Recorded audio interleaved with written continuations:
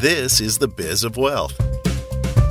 Challenges, rumblings, and evolution of the wealth management industry. Welcome, everybody, to the Business of Wealth. Today, I'm here with Lindsay White, who is the founder and principal of High Voltage Leadership. And she's a leadership coach and people's operation consultant. Hi, Lindsay. Great to have you here. Hi, I am so glad to be here. We are going to talk about a lot of your experience with managing people in the financial services industry, which is where a lot of our listeners come from. Yeah. And I'd like to open up with a simple question. What is the best compliment you have ever received? Oh, that is such a great question. And I'll preface it by saying that for a really long time, I wasn't very good at receiving compliments. You're nodding, so you know what I'm talking about. And I think as women in particular, we always sort of downplay when someone says, hey, you're awesome at, or you do a really good job of, or I really love it when you do this. And we're like, oh, we push it off, we push it away. So it took me a long time, but I think the best compliment that I get, it was just this morning, right? You made my whole day. Your energy, your high voltageness made my whole day. And I love that. I love that when I can bring energy to other people. That's amazing. I like it. It goes very well with your brand, actually. Right? That's why it's high voltage leadership. That's me. So as a consultant, and, we know it is right nowadays, one of the greatest challenges in all organizations to manage people, manage talent, manage resources. Not even managing, like hiring. But when you talk to leaders, what is the one question you wished you were asked more often? Like that leaders would ask me. Yes. Yeah. So, it's a very simple one, but I wish leaders would ask more often, how do I get better feedback from my team? Right? How do I get them to tell me what they need? Yeah. Yeah. Because I think when we listen as a leader, when we ask for that feedback and we really listen, they will tell us what we need to be working on. Right. And it's hard to listen to those answers too. Yes, it is. How do you get them to listen, to really listen and act on it? Yeah. So what I like to talk to leaders about when it comes to listening. So first and foremost, listening is a leadership skill. And it's actually a skill that we have to work on. It's not actually something we come programmed with.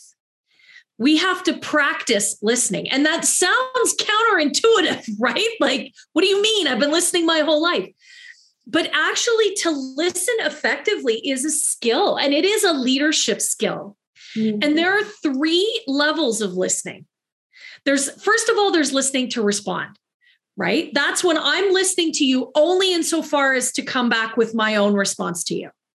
There's listening to connect, right? So that is really to hear what someone is saying so that I can connect to it. I can empathize with it. I can understand it. And then in that space, I can really create a conversation. And then there's a 3rd level of listening, which is listening to what's not being said. And I think that leaders, first of all, need to listen to connect. Like that to me is the admission ticket as a leader. If you can't do that, if you are only listening to respond and solve problems, you aren't truly listening to your team. You're probably not listening to your clients either, by the way. You need to listen to connect, but what the real magic as a leader is when you can listen to what's not being said, when you can tap into the nonverbals. 75% of communication is done without language. It's body posture, it's tone of voice, it's cadence, it's speed, it's inflection. right? It's also a little bit intuition, right? Leaning into, hey, wait a minute, what they're saying and what they look like, and also what I'm sort of picking up they're not the same. What's going on here? I love that's amazing. Body language is number one in my dictionary, but how do you teach leaders to make that transition? How do you teach them to not only, first of all, going from, I love those three levels of listening, going from 1 to 2 and from 2 to 3. But even when you are on, the listening to what is not being said, how do you connect with the person to read that? How do you get them out of what they're saying and into what they're not saying? How do you make that transition in the conversation? Yeah. So the short answer is you have to practice. You first of all, you have to have someone give you the feedback. You have to have an open mind to receive that feedback that actually you're not really listening, right? So you have to be ready to do the work. Then you have to practice. And so the way I approach it with the individuals that I coach is that I ask them to be a bit of an anthropologist, to get curious, right? To really examine their conversations almost from the 50,000 foot level, right? So, and really ask questions that come naturally out of that conversation, and to really lean into that, right? So you really have to think about, even as I'm talking to you, okay, I hear them saying this. How can I get curious about what they're saying? And using questions like why, what, how, all of those in an open-ended way. So for example, why do you think that? Or where is that where is that coming from? Or what kind of experience did you have? Right? And actually being really purposeful and really getting curious in the way you ask those questions, and then examining again from that anthropological level, how do people respond to that? Oh, well, that was interesting. When I asked her, why was that important? Her body language changed. She sat up, she leaned forward, right? Or, man, she really shrunk and sat back and crossed her arms. She didn't look like, that didn't. So you really have to become a bit of a journalist about it so that you're examining it, right? Any course or tools you have seen that gave you a really good understanding of body language? Yeah. Here's the trick. You're not going to get, you can get the basic idea and get the tactical information from a book or a course, but you have to practice. It is all in making it come alive, right? So yes, are there books out there about, in particular books that I love about difficult conversations and how to have those? And certainly, I can send you some links you could put in the show notes, but in all reality, it is the biggest part of becoming a better communicator and connector as a leader is actually practicing and then saying to the person, I would love your feedback. Can you tell me what went well for you in this conversation? What was difficult or tricky? And what could I do differently to make our connection stronger? Right. The feedback is the most powerful part. You can learn some tools and techniques, but you got to practice them. So we went all the way into listening, but I wanted to go back to, what's happening right now. And it's both attracting and retaining talent in general. That has been a challenge. So in financial services firms, you've had the experience. What is the number one recommendation you give clients when recruiting talent, when looking for people and recruiting them? So I actually just started working very recently with an organization in the financial accounting world on their recruitment strategy and branding and of course, execution. And the number one piece of advice for me is that you have to be very clear about who you're looking for. And that's not just skills and experience, because that is only a piece of the puzzle. And it is the piece as organizations we focus on the most. But in all reality, what we're missing when we do that is actually the cultural fit, the values of the individual. So in order to put those two pieces together, right, the competency and the fit, you actually need to really understand, what does your organization value? And not just we have 5 values, but how are those values present in our business? How do we live those values every day as an organization? Are certainly the mission, but also how do we see that show up in our best employees, right? So we really have to have a deep understanding of what our organization is all about, what our culture is. And when we can bring that information into our recruitment brand and our strategy, like actually how we recruit, we can ask better questions. We can assess answers from our candidates to make sure that, not only can, from a financial services perspective, do they have the right experience? Do they work with the right kind of clients in the past? Do they have a certain book that they're bringing? We can measure that easily. What's a little harder to measure is that fit. Do their values match our values?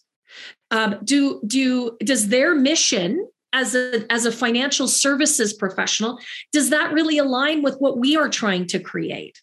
How do you say that match in terms of values during an interview? I always found it super hard because, during the interview, it's like dating.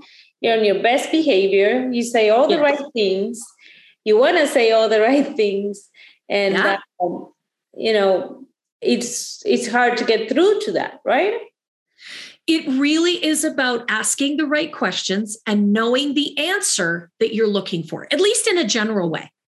So I'll give you an example. If we have a value of integrity, because a lot of financial services organizations, integrity is important, right? We have fiduciary duties to our clients and those kinds of things. So it's really about crafting a question that gets into how that person shows integrity.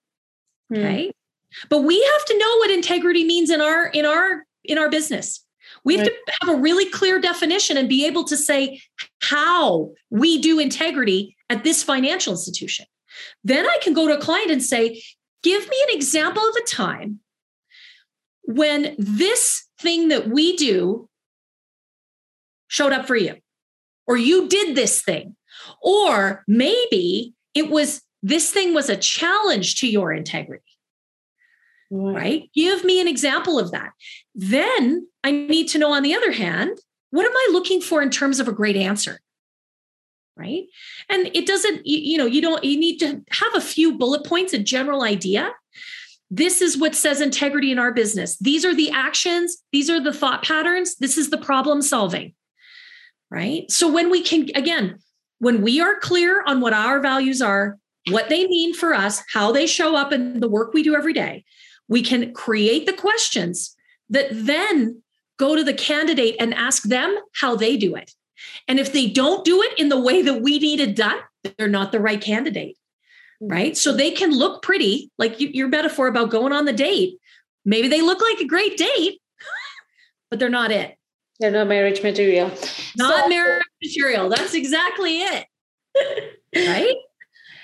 So I've seen some clients actually face the problem of even not getting applications, not getting people. What creative ways have you seen organizations actually make that outreach and get to the talent that they want? I think about recruitment branding in the same way I think about your marketing, right? Your business brand. So when it comes to our recruitment brand, if we're not attracting the right talent, then we actually need to understand, first of all, again, who are we looking for? right? Who's the right person? What are their competencies and attributes, right? Where do those people hang out? Where do they live? Where do they socialize? What are the things that the same way we would do that work to find our perfect client? Oh, that's nice. It's a view of, lead generation process. Exactly. It is the same thing, only we are advertising something different. And what we're advertising is us, our culture. Come and work for us, and here is why. And so that's the other piece, is we need to be clear about what our value proposition is to these talented people. Why do they want to come and work for you? There's 1,000 financial services firms out there. What makes you special? Well, you likely have already done that work, except you need to translate that for a candidate, not for a client, right? That's your culture. That's your purpose. That's your mission, right? That's it's not just about the pay, but certainly being competitive. If you are paying below market rate and you're not getting candidates, it's exactly why. It's also about your reputation. Do you treat the people that work for you right now very well? Because I'll tell you what, there's several places online where your past employees are telling everybody about what a terrible place you are to work. And if you're not paying attention to that, if you are not doing exit interviews and you are not looking at Glassdoor and Indeed and Workopolis and ZipRecruiter for what they're posting in the feedback, if you're not paying attention to that, that's a good place a good reason why you might not be attracting candidates, because they tell each other and they know you're a terrible employer, right? Just like clients. So once you attract them, then, because going to your point, you have to attract them, but also retain them and keep them happy. Yes. And it seems like some organizations feel like that's a ton of work. So how do you, give me 3 or 4 recommendations you give to keep talent from leaving, to keep them engaged? Yeah. Beyond money. Of course, money is one big factor, but hey, we all got to make money. Yeah. Right? We all got to make money. So first of all, what I say to clients is, yes, it's going to cost you time and money to retain your top talent. It's going to cost you between 3 and 5 times that amount to go out and recruit a new one. Right. And I'm talking man hours, expenses, all like time away from your client activities. The truth is, it's cheaper to retain the talent you have and train them and grow them and upskill them than it is to go and hire new talent. Better the devil than the devil you don't, right? Like, so that's the most important part. It is absolutely worth your investment. So number 1, for heaven's sake, listen to them. Ask them what they want. They will tell you. For goodness sake, just go to them. Like one-on-one, talk to your people and say, what would make you feel valued and engaged here? What is it going to take to keep you here? Now, I'm not promising anything right now. I'm gathering information, but for goodness sake, just ask, right? They'll tell you what they want. People, I know. They're just people. They're human beings. I know. Every single one of us, we have basic needs in our workplaces. We want to feel seen, heard, respected, and like we belong. And I would tell you that last one is the most important. You need to foster a space where people feel like they belong, like the work that they do adds value. Help them understand and connect to your mission, your vision, right? Help them see their own personal values reflected in the business values. Tell them the compelling story about why you're doing what you're doing. Get them enrolled in that.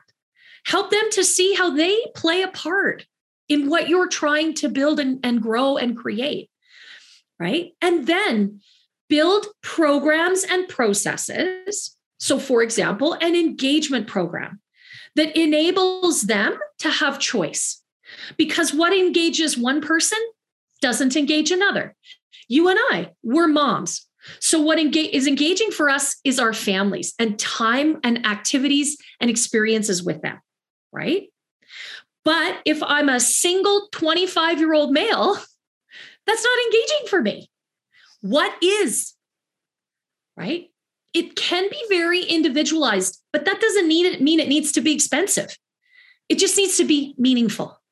So give me some ideas. I've worked with small organizations and bigger ones, but the smaller ones have, sometimes it's more flexible, and you have them vote and do, and do surveys, and it's easier to implement. Sometimes it gets harder. How do you personalize that experience? And I've had old school CEOs say, "Oh, I don't want to do all the social stuff. It's not worth it."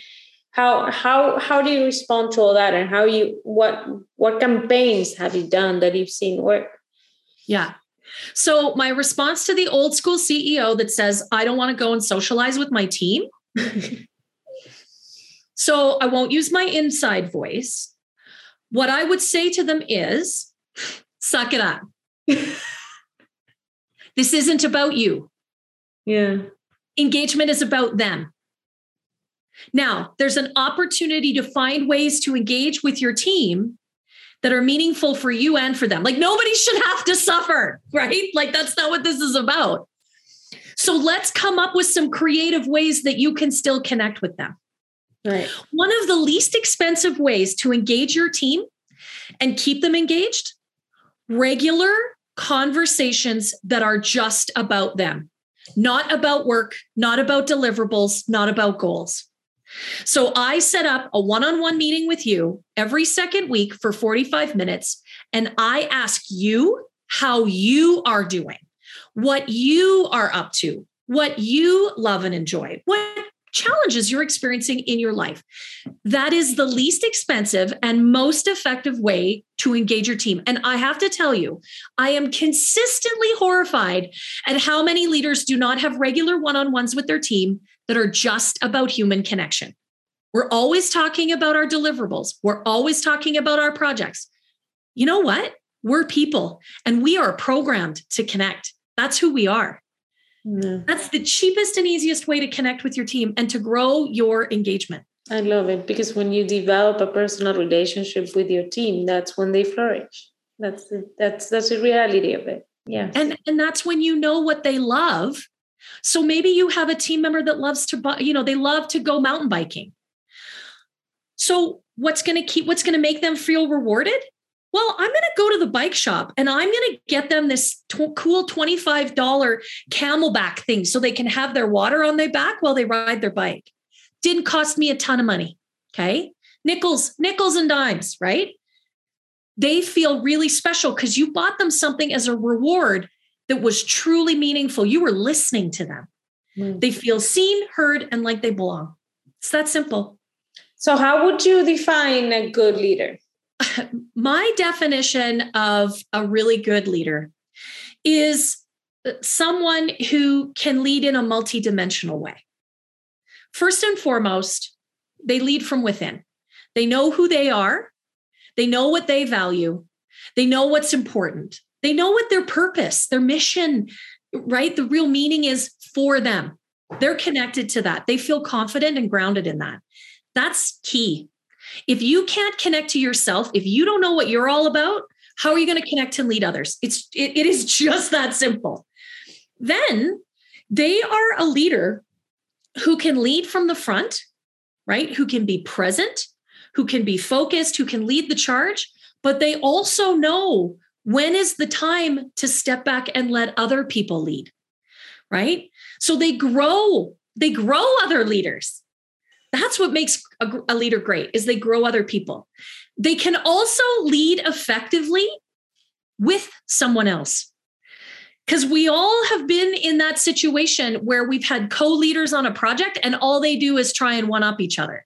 It's an arm wrestling match. To be a truly great leader, you can co-lead effectively with someone else without making it a power contest. Right? So basically, what you're saying is you have to know yourself and be confident. You have to be able to grow other leaders and be able to share the seat. Yeah. And know when you have to share, know which seat you have to be in when. When is it time to step forward and lead boldly? When is it time to step back and let others embrace leadership? When is it time to lead with someone else really productively? That I think is what makes a really solid, really powerful and impactful leader. This has been a great conversation because I love it that you see the recruiting and the managing of teams the same way we see our scalability approach to managing companies and actually creating customer journeys in the same way. They're actually the same way. So if you're a good leader, you're going to be a good leader for your team and you're going to be a good leader for your following outside of the company, right? Yeah, exactly. And those leaders are always you can find examples of them all over, right? But also you can find some with dissonance, right? So if I think of it, I've heard of the toxic culture in Amazon, right? Bezos may be a visionary, but I've heard he's not that great of a leader. But he was also able to build leaders within his organization, right? Yeah. So you can step aside in a way. Get out of your own way. Exactly. Oh, 100%. I think it's also important to mention creating a culture where everyone feels like they lead. Right? When we lead from within, that means everyone has the opportunity to find their own leadership brand and style. So you create an organization that is filled from top to bottom with people that lead, right? Doesn't mean that I have direct reports on an org chart, right? But in every interaction with a client in particular, every interaction with a colleague, every interaction with a process, I lead, right? That is a culture where people, again, they feel respected, they feel valued, and they feel like they have impact in everything that they do. And ultimately, when your team is happy and they feel like they're well led, they feel like they get to lead, they make your clients happy. And what happens? Your clients bring you all their money. They want to do more business with you. It's that's the equation at its most basic, right? Okay. So I'd like to do these quick rapid fire questions. Sure. Tell me something that's true that almost nobody agrees with you on. I believe that the phrase work-life balance is complete BS. I love that. I completely agree. Yeah. Okay, so maybe there's a few people agree with me, but we hear a lot of experts talking about you have to have work-life balance. I think that's garbage, right? I don't think that that's truly achievable. I believe in creating a work and life blend, and that one that serves you individually based on your own values, your own purpose, the things that are important to you and that make you feel fulfilled and joyful. That's beautiful. What is your favorite word? Oh, that is such a great question. I'm going to say empowered. Why? Because I think it's strong. It is filled with energy, which of course is me. I think it is a word that is enabling. It still has growth in it, but it's powerful, forward-looking growth. That's amazing. So, final one. If you could have a billboard with anything on it, what would it say? It would be my life purpose statement, which is that I am the high voltage extension cord that connects you to your inner brilliance. Oh, wow. You have your own. You've done your homework. Yes. I love it. Yes. I love it. I am the high voltage extension cord that connects you to your inner brilliance. Okay. With that, I thank you so much for being here. I don't want to ruin it with closing anything. That's a beautiful statement. And I thank you so much for being here. It was a pleasure, Lindsay. Oh, such a pleasure. Thank you so much.